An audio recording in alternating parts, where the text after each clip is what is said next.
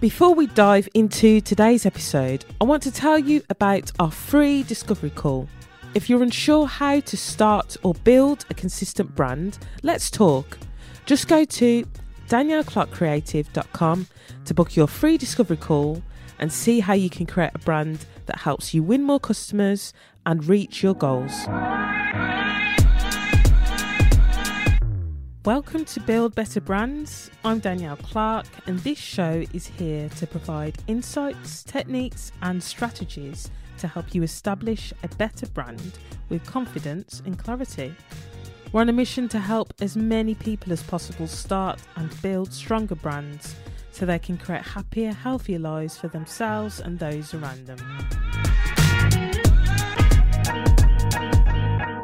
Welcome to another episode of Build Better Brands, the podcast where we delve into the world of branding and business strategies. I'm your host, Danielle Clark, and today we have a special guest joining us. We welcome Amir Bazrafshan, head marketer at Apricot Sky, founder of Apricot Box, and managing director of Apricot Video Marketing. Amir brings with him extensive experience in audience building for B2B brands and is helping businesses build audiences focused on future buyers. So today's conversation, I'm sure, will provide valuable insights for anyone wanting to build better brands. Welcome to the show, Amir. Hey, Danielle. Thank you so much for having me. Awesome to have you here. I'm really excited about our conversation today. It's been a long time coming. Yeah. So I was having a look at your LinkedIn, which is interesting because I think I first came in contact with you on Instagram many moons ago. And I did notice that you've got a background in the film industry. That must have been fascinating. Was film something that you always kind of wanted to do, as a kid? How has the journey into marketing and entrepreneurship now kind of happened? Yeah, I mean, so as a kid, I wanted to be a professional footballer, but that, but that didn't happen. And I developed an interest in film just as I got, into later teens and early 20s, and just got into the local scene in Nottingham. It was really thriving. Sort of back then, independent films were being made all over the place, and there was a lot of government funding at the time as well. So there was a lot of opportunity to learn, to write, to direct, to work on film sets, to learn how to shoot and things like that. So that was sort of my entrance into the film industry, I suppose. And then, also sort of working in marketing as well, the day job. But then after a while, I was hired as head of marketing and head of production for a film distribution company, a very small one, like a startup. And there were just 3 or 4 of us. And it was our job to source films, independent films. We would buy the rights to the ones that we thought had commercial potential. And then we'd create campaigns and marketing campaigns, assets, get the films out onto DVD and into cinemas. So that was really fun. I did that for about 4 years. It was really fun time. Learned an awful lot. And then after that, I sort of had the itch to really work for myself and build my own thing. And that's when the video agency started, video marketing, so I could combine, stuff that I understood about, using cameras and video and that stuff with marketing. And that's sort of how I got started. Okay. I love that. This is so common. People wanting to scratch this itch and taking the thing that they already enjoy and then going, okay, I want to start my own business. How can I take my passion and turn it into a business and help people and make some money along the way? Video is pretty exciting, and it's certainly taking off these days. Video is becoming more and more popular. And I think it's because as humans, we love stories, and video is a great way to tell stories. I'm sure there's some exciting stories about how your agency's helped predominantly B2B brands grow their audience, boost their brand, make more sales. Have you got any standout stories, any exciting things that have happened so far? Yeah, so this is actually not a B2B example, but a while ago we did a campaign for an organisation that's related to mental health, and we did a campaign for them, including a video and advice around running a campaign, a grassroots campaign, and it was so successful that they had to hire more staff to cope with the demand. And the video, what made the video work was it was just so like authentic. I mean, there was a lot of the people that the organisation helped were in the video, so there was a real soul and core to that piece of content that I think obviously struck a chord with like-minded people and it really resonated, and it resulted in just an incredible lift in inquiries, something like over 500% more than the same time last year, and they just had to like hire more people to help cope with that demand. So I think that shows like the potential. Obviously, there's been fortunate to be a part of lots of other wins for clients, but that one really stands out to me, I suppose, probably because of the area of mental health as well, which means a lot to me. So yeah, if I had to sort of like pick one, it'll be that. Yeah, I love that. And I know mental health has become, I feel like it's become, how can I put this? I want to say the word popular, but I don't feel like that's the right word. But I feel like it's everywhere at the moment. And it's something that I've cared about for a very, very long time. Something that's very close to my heart. But I think when you work in the sector that we do, when we think about the impact that we can have in that way, okay, yeah, I know we're not doctors, we're not nurses, but there's still, we can still have a dramatic impact on people's lives, and be that health, mental health, fitness, whatever. And it's super rewarding that, okay, I'm not a doctor, I'm not a nurse, but actually I can still have a positive impact on the thing that I really care about. Yeah, I think if you sort of spoke to Seth Godin about that, he'd talk about it making change. And I think that's what people in marketing can do. You can make change. Marketing is change. You can't sort of convince someone, or persuade someone to download an ebook or, buy a subscription to something if you haven't changed something in them, like a thought, a belief, an action, etc. And I think that's sort of like the secret power of marketing that's often overlooked. Yeah, I love that. The secret power of marketing is to make change. I feel like that should be on a T-shirt or something. Well, it goes under the radar, doesn't it? Because I think in order to sort of work with that sort of definition, you have to zoom out a little bit, and you have to really think about the change you want to make. But too many people go straight to tactics, for example. The over-tactification of marketing is something that isn't good for the discipline. It's not good for the people that do that. And it really, there's an opportunity cost there. It's costing you the ability to actually do something that's impactful. Absolutely, absolutely. And I've seen that firsthand, coming from a graphic design background, moving more into brand identity and now brand strategy. I've seen the benefit of really focusing on that strategy first.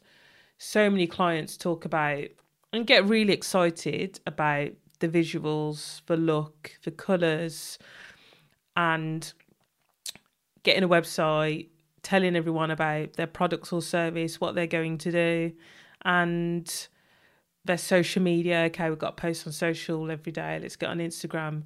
But there's no strategy, there's no plan, and it's not long before they start to feel lost, unsure why people are no longer contacting them after the initial excitement of something new. And it's because there's this lack of strategy, isn't there? Yeah, yeah, absolutely. I think when you look at things that are just either lukewarm or not working, it tends to be because, or things that start off, like you say, doing okay and getting some kind of results, but don't sustain and don't improve. Then yeah, that often signals a lack of strategy, and I think it's probably because I think most people don't really know what strategy truly is. I think there's a lot of crossed wires and misunderstandings about what strategy is and what it isn't, and it obviously doesn't help. No, not at all. So it sounds like that video campaign that you did for that company went really well. You said, was it a 500% something uplift? Like that? What was it? Yeah, which is fantastic, and I'm sure you received some amazing feedback and compliments. But what's the best compliment you've ever received about your work? And it can't be from your mum or dad. Can it be from my girlfriend? No. No. It will probably be in relation to my work as a coach on the Alt MBA, because you have an opportunity to really connect and support people doing some really important work. So to be honest, when I get compliments, I try to be gracious about it, but I don't have clippings, and I don't really remember them that well. But I know that some people have said that my support and whatnot through the Alt MBA process has been was key for them in that experience, and that always means a lot. That's awesome. So let's talk about the Alt MBA. Mm-hmm. So you're a coach on Seth Godin's Alt MBA, and you've also completed the course, which is a intensive 4-week online workshop. Yeah, so I was a student on the Alt MBA in 2016, and after it's 4 or 5 weeks, like you say, it's very intense. You've got to ship 13 projects. It's not enough time to do that many projects, but that's the point.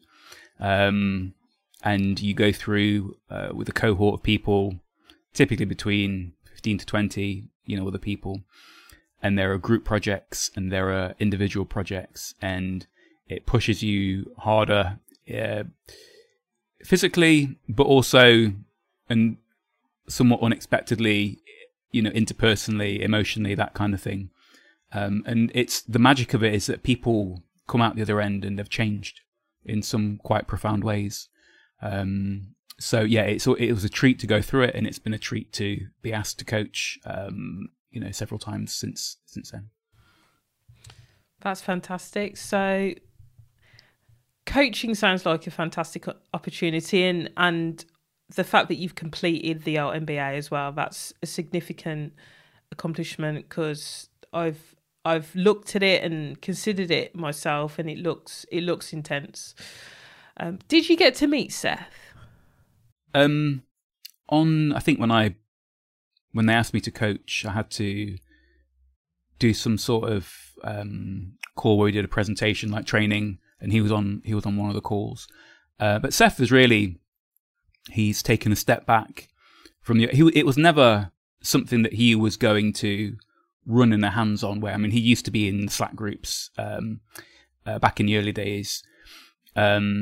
But he has, a very capable team. A guy called Alex is sort of heading it up now, and he's got a wonderful team. There's a lady called Jaleesa, who's head of student experience, and she's fantastic. So there's just some very special people that are involved in that. And Seth has pretty much handed the reins over to them and entrusted them to take this vehicle that, can create a lot of positive change, and to make it better, That's cool. How was doing the Alt MBA? How has that experience influenced the way you approach marketing and business now? I think I was someone that always understood, for example, the importance of empathy, and wanting to have a positive impact on people. But I think the Alt MBA, going through the Alt MBA, I think the impact and influence that's had on me is just underscoring the absolute importance of, if you want to do work that matters, if you want to do, if you want to make change, then empathy isn't you don't have a say. You have to be empathetic. It's actually a generous thing to do, and it's actually it's a difficult thing to do as well. And it just as an aside, the Alt MBA, it sort of breaks down a lot of quote unquote rules where people tag themselves as, oh, I am an empathetic person, or I am not an empathetic person. Empathy is a skill, and you kind of like learn it by practicing and doing reps. So that's a big one. And just learning to be brave with your work. And what I mean by brave is noticing where, building the habit of noticing where there's resistance when you're doing something. Be it procrastination, be it just that uncomfortable feeling that you get when you sit down to do something or think about something that's important. Noticing that and getting used to sitting in that feeling anyway. Because it's just a feeling, it shouldn't stop you from doing work that's important and work that matters. So I think that it's that's sort of, they're the couple of areas I would say that have really learned a lot and continue to learn a lot, from. Yeah, and it looks like it because you've got a fairly new venture, which is Apricot Sky. This is your latest venture. And at the time of recording this podcast, it's about 4 months old. And you're helping, is it? I would say Correct me if I'm wrong. It's a couple of months. Yeah, we're a couple of months into it, and soft launch and that kind of thing. But yeah, it's helping B2B brands to make better use of social media and build audiences of future buyers. Yeah, and it's this future buyers that I'm really interested in. There was a statistic that I saw something about, I think you said around, is it 98 or 99% of people aren't ready to buy now? Yeah, so this is just sort of, this connects back just to the first principles, or one of the first principles of marketing, and that's how a market works. And in B2B, there are a lot fewer people buying than we might realize. And the B2B Institute and the Ehrenberg Bass Institute, who were the largest marketing research institute in the world, have done research into this area and published what they call the 95-5 rule. So which states, as you said, 95% of an audience just aren't buying now. Now that percentage is more of a rule of thumb for us to understand the fact that there are far more future buyers than there are people that are buying now. And in reality, I mean, we've got customers where there are less than 1% of their market buying in this quarter. And that's because of the relationship between the inter-purchase time of the thing that they're selling and the size of the market. So when you actually look at the reality of the way that a market works and the amount of demand that actually exists now, it has, or it should have, a big impact on the way that you go about doing your marketing. And we absolutely need to optimize and try and capture as much of the existing demand as we can. But we also need to be reaching, influencing, and priming future buyers to think of us when they come to buy in the future, be it next quarter, the quarter after, or next year. So the concept of a future buyer is actually not very well known, but really, really important for long-term growth. So that's sort of the enjoyable challenge, I suppose, of sort of starting up Apricot Sky, sort of bringing this to market and telling this story about the truth of how a B2B market works. Yeah. We all know that, well, I'm making an assumption here, but me and you know that building an audience is crucial. Many of the listeners might know that as well. Without a strategy, you can't market. And without marketing, there's no sales. But how can you really reach and influence non-buyers to consider a B2B brand? What strategies, if you're willing to reveal, have you found to be effective? Yeah, so this all comes back to empathy. And if you sort of imagine somebody that's a part of your target market, but they're just not interested in buying now, they have no interest whatsoever, and they have other priorities. that's sort of your starting point, and you got to think, okay, so if that's true, then how do we need to show up in order to earn their attention and keep it and build on that? And that starts with empathy and really using, the most customer centric lens you can to understand what their priorities are, where their struggles are, and really creating, a strategy that's based around those. I really like the jobs to be done framework for that, and also looking at storytelling as well. Storytelling is vastly underused in B2B. Again, it's probably something that's not that well understood, but it's leverage. It's a really good mechanism for articulating the change that you make, but doing so, again, in a customer-centric way, in a way that someone that's not buying might care about. And again, the tools for that, point of view statement, having a good point of view, and a strategic narrative as well. I think they're some of the components that that I've seen and I use, and to make it work, to get that attention of people that have no interest in buying now, and then over time, as people's needs evolve, the content that you're creating can evolve as well to suit that.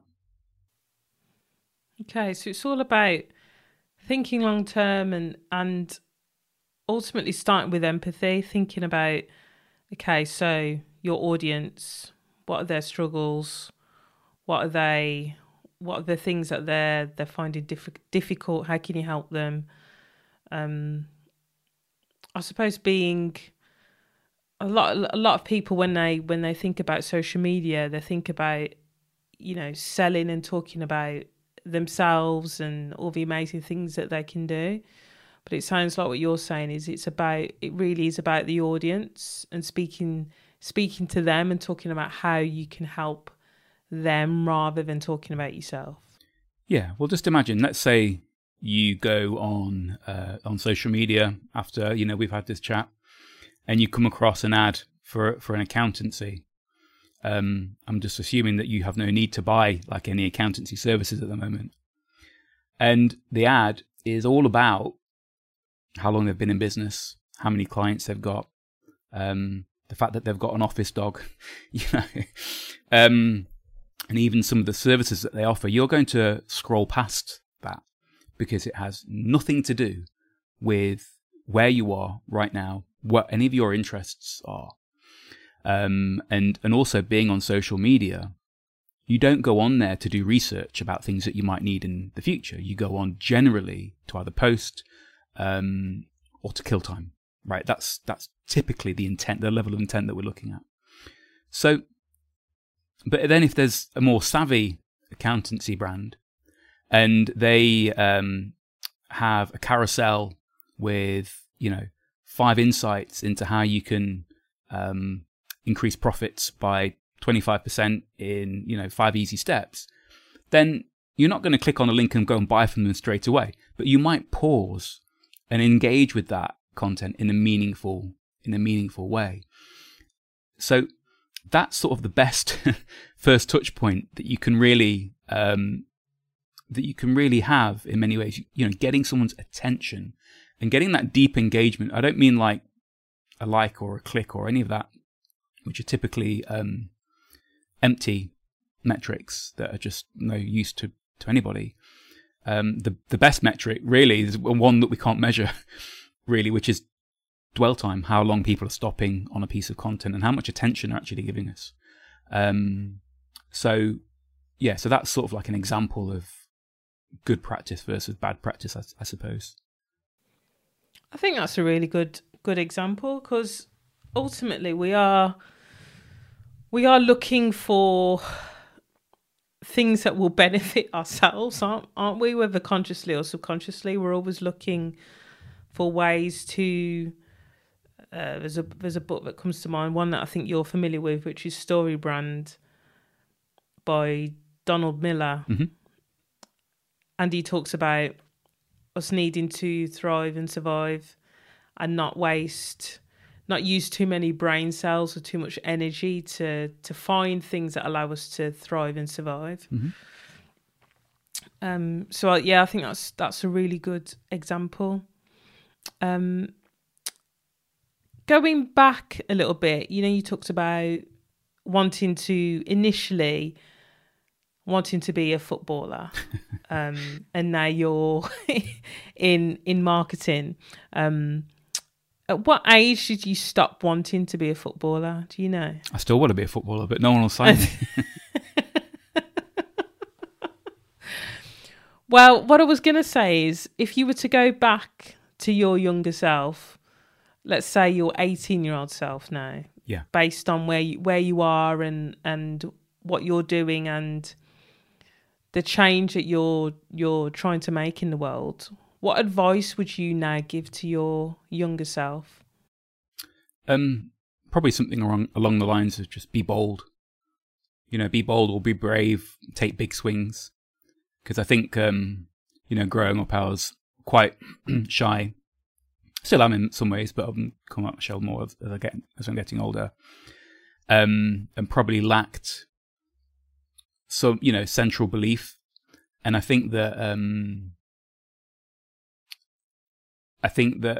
it would be really healthy for anyone at any age, really, but especially if you're young, just to realise that it's okay to be bold and brave with your work and to try new things and try and break new ground and to even go against the grain, so long as it's not like trolling or anything like that, as long as there's something real behind it. Just be bold and be brave with your work. Yeah, I think that advice aligns quite well with the importance of what you're doing, audience building and growing a brand, and what so many people are doing these days. It is risky being self-employed, being a business owner, doing your own thing. But actually, I think now I'm on the other side, I think it's riskier not giving it a go. Yeah. Not being bold and seeing what happens. I think so. I don't think, so I'm 43 now. When I'm 93, I don't think I'll regret giving something a try. And I think I'm more likely to regret playing too small or playing too safe.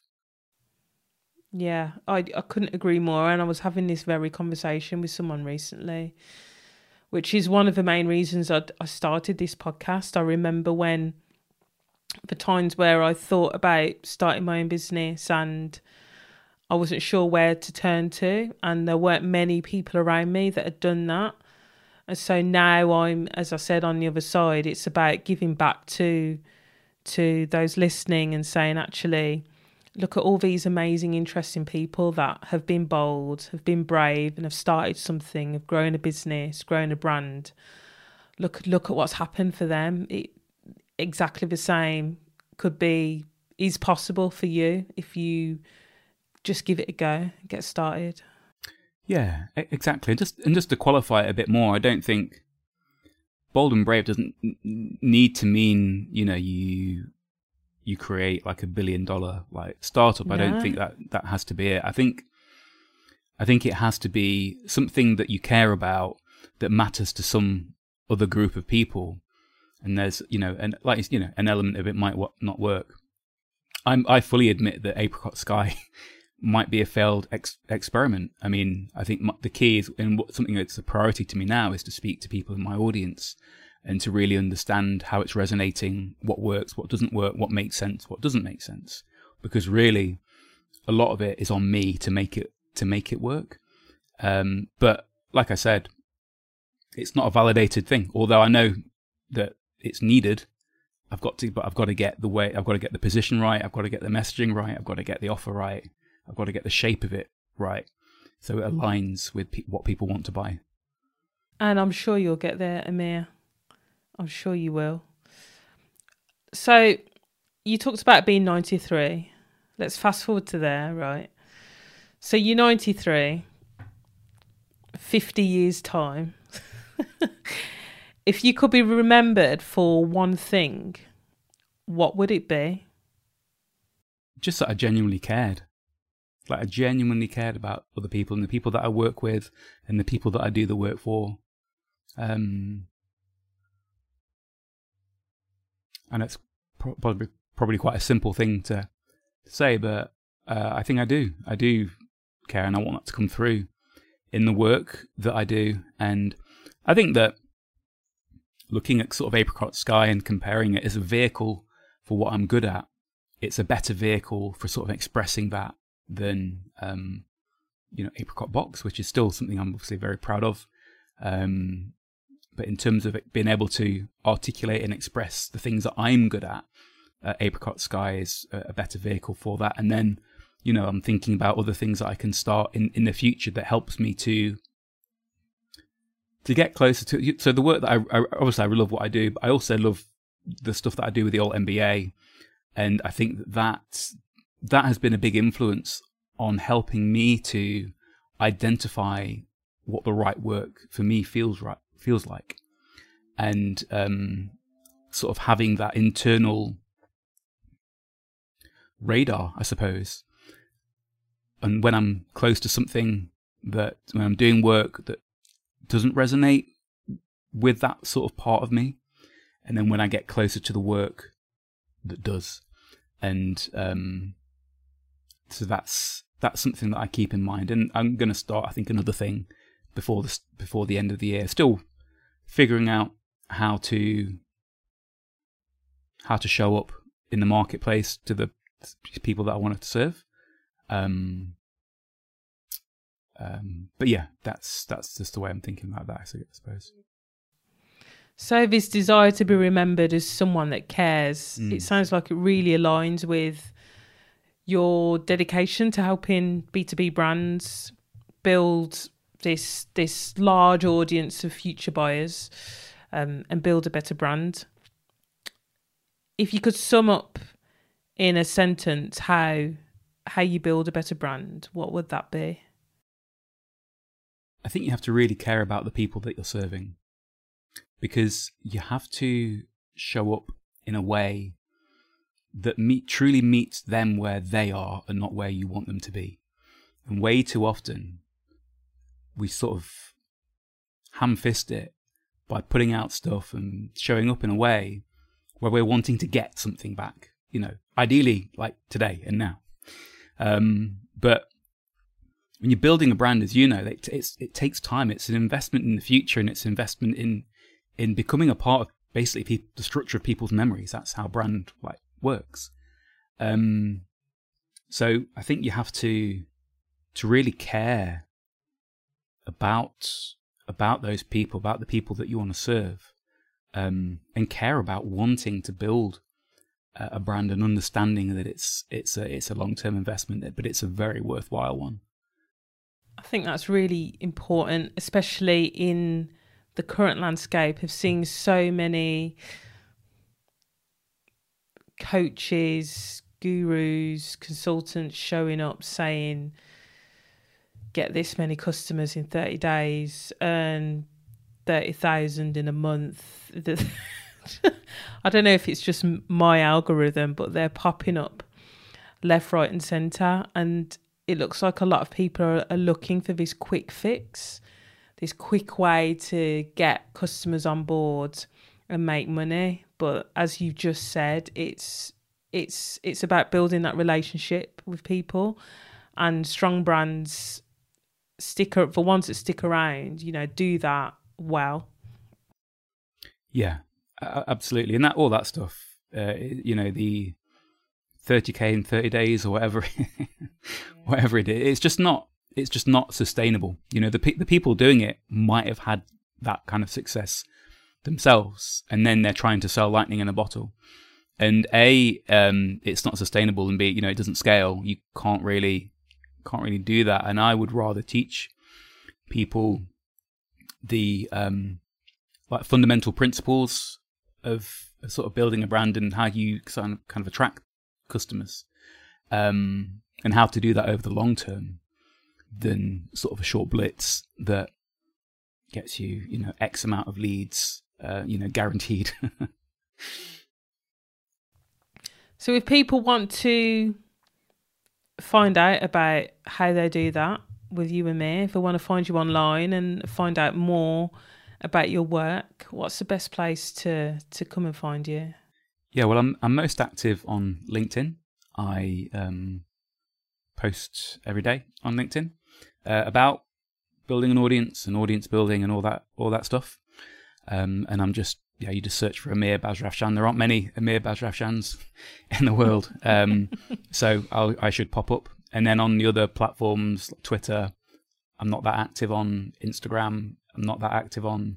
Now Threads, it's another platform for me not to be very active on. But I'm Apricot Amir on those. Okay, awesome. Thank you so much for joining us today and talking all about your business and building brands. It's been awesome. Thank you so much for having me, Danielle. It's been a treat.